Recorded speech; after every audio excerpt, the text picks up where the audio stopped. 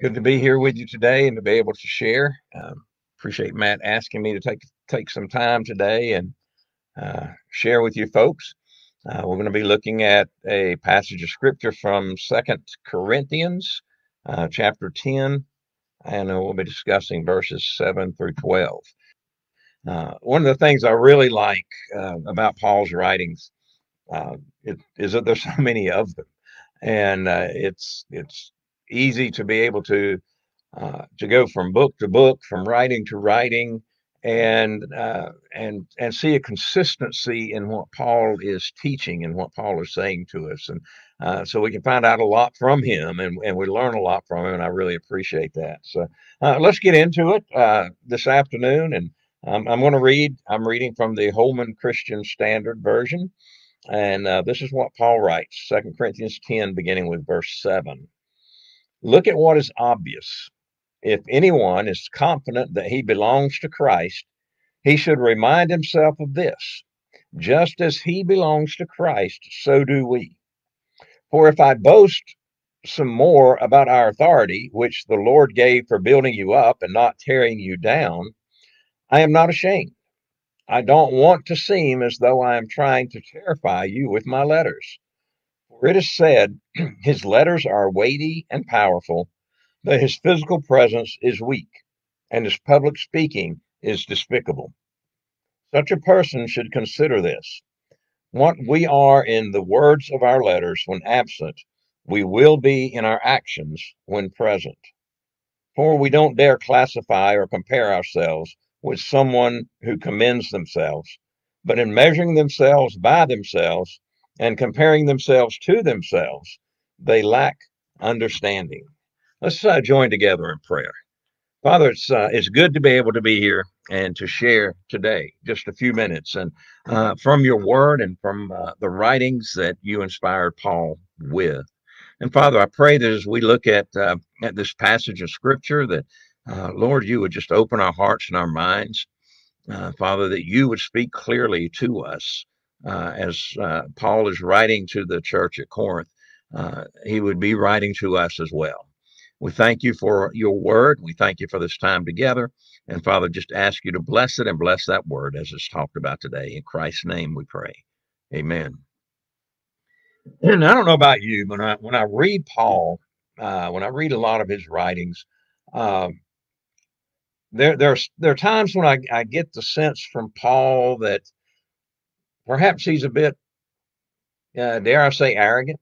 Um, he's definitely confident, and excuse me, at the times it seems as if he's almost bordering on the side of arrogance. Because he said in the scriptures on numerous occasions, you need to do what I do. You need to be like me. Uh, I don't I don't think outside of coaching soccer, I don't think I've ever uttered those words to anybody. Be like me.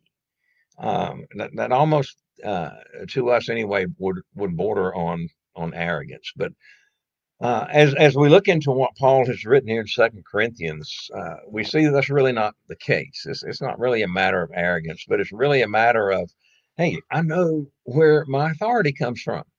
I know who has given me the authority to teach.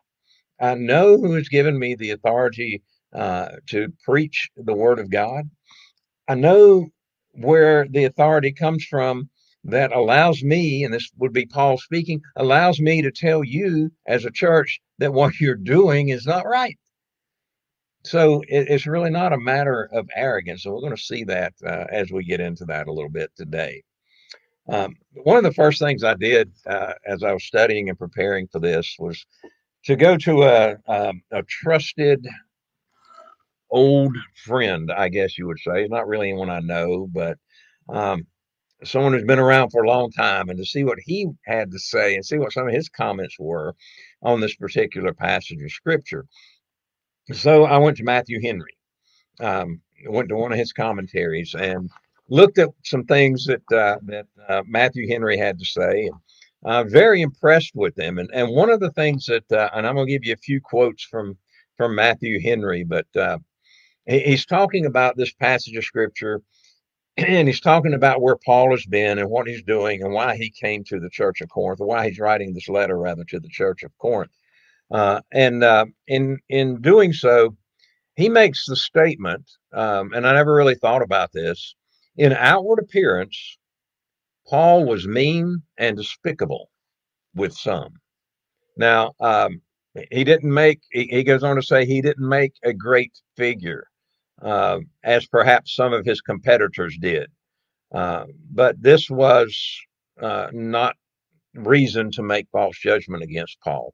He was despicable. He gave a kind of a mean appearance, I guess, as he was presenting to the church at Corinth as he's writing the letter. And he even mentioned that. He said, you know, in person I'm one way. Whenever I write, I kind of give the appearance that, hey, I'm being a little bit tough and a little bit harsh on you. But um, he understood that he needed to be that. He needed to have that kind of demeanor with the people at Corinth to get them to understand the importance of the things that he was talking about. Matthew Henry goes on to say, as he talks about Paul's relationship with God and our relationship with God as well, if any man trusts to himself that he is Christ, so then we are Christ also. And that's what Paul was trying to get across in the first part of this. As he was presenting this letter to the church at Corinth, uh, some people were kind of looking at him, and perhaps they were looking at him from the standpoint of, um, hey, we were with Jesus. We saw him personally. We know who he was, and we got the chance to talk to him and to listen to him speak. But you, Paul, uh, you didn't do that. You don't know this man like we know him. So how dare you come in and talk to us that way? How dare you tell us that what we're doing is wrong, or that you perhaps carry more authority than we do? And that's kind of the idea that we get from that.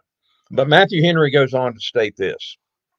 He says, this is note one. He says, we must not, by the most charitable allowances we make to others who differ from us, cut ourselves off from Christ or deny our relationship with him.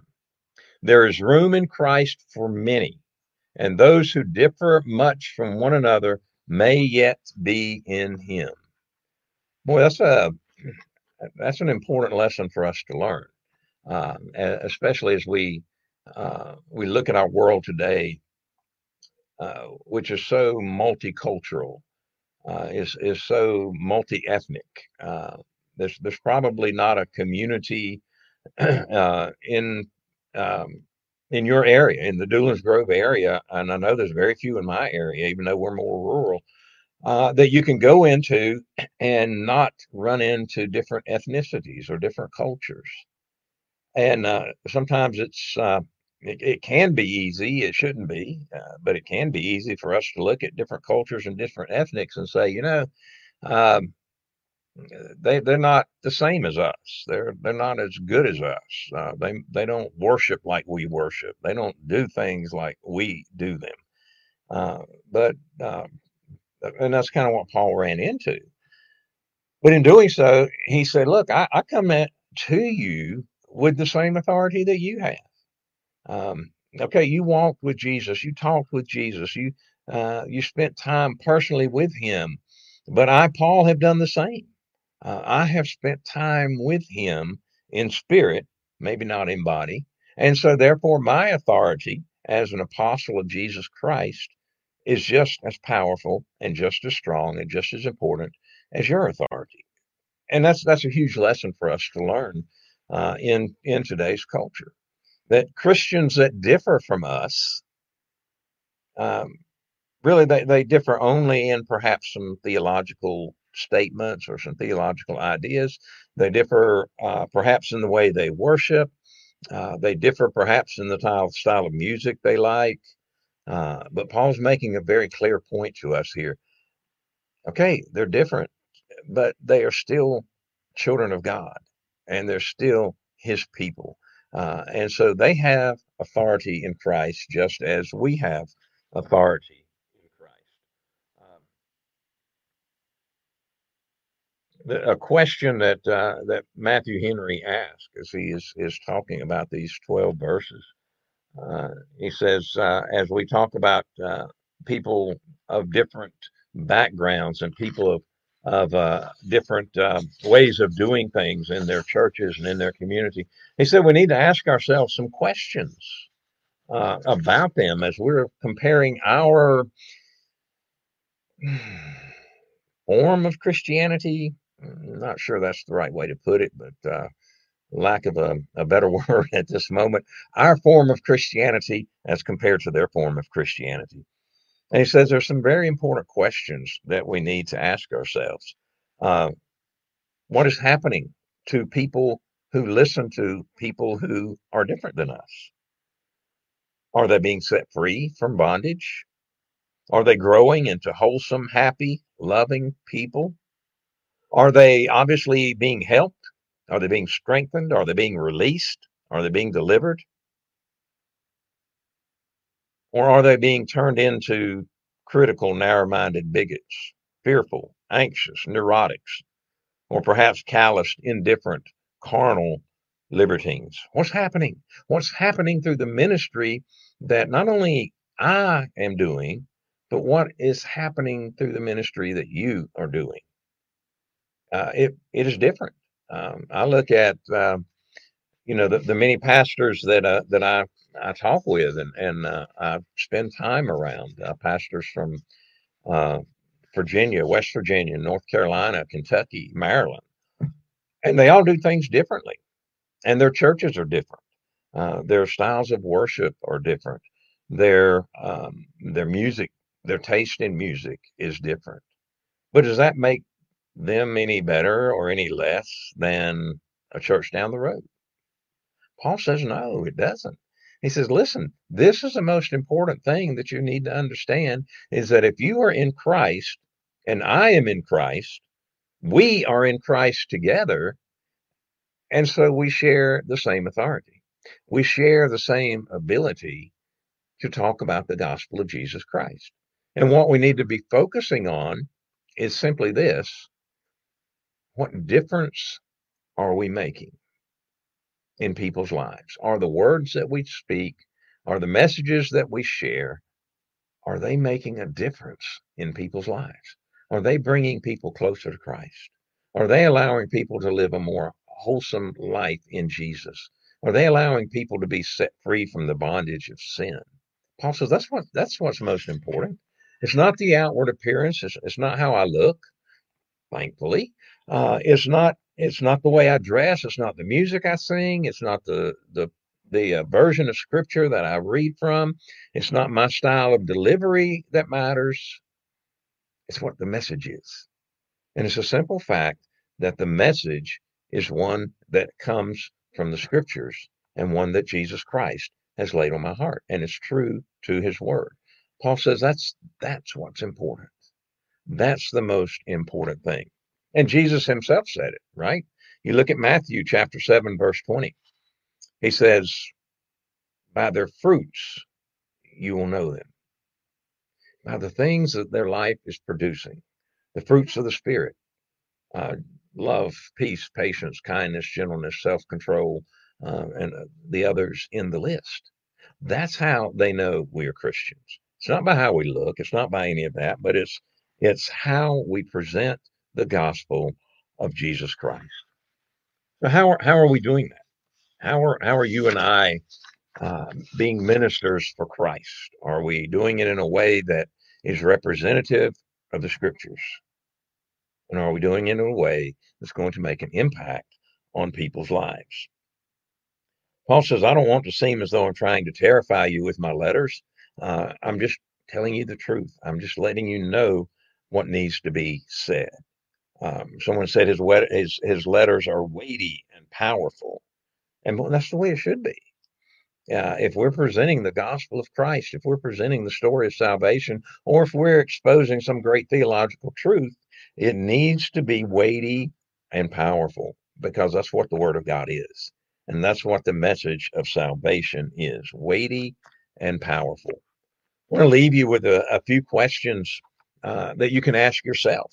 And I will certainly ask myself a couple of these questions. We all have authority in Jesus Christ. And you can look at another of Paul's writings. You can go to Ephesians, which is one of my favorite passages, Ephesians chapter 2. verses 8 through 10. And this is what Paul says. For you are saved by grace through faith, and this not of yourselves. It's God's gift. It's not from works, so that no one can boast. Listen to this, and I love this part. For we are his creation. We are created in Christ Jesus for good works, which Christ or which God prepared ahead of time so that we should walk in them. In other words, we need to be bold. We need to speak with weighted authority, just as Paul did. It's not always received well, but that's what we need to do. So let me leave you with a couple of questions here. And those are this. One, do you struggle with being bossy and bearing down on others within your sphere of influence? If so, ask the Lord to teach you graciousness and gentleness.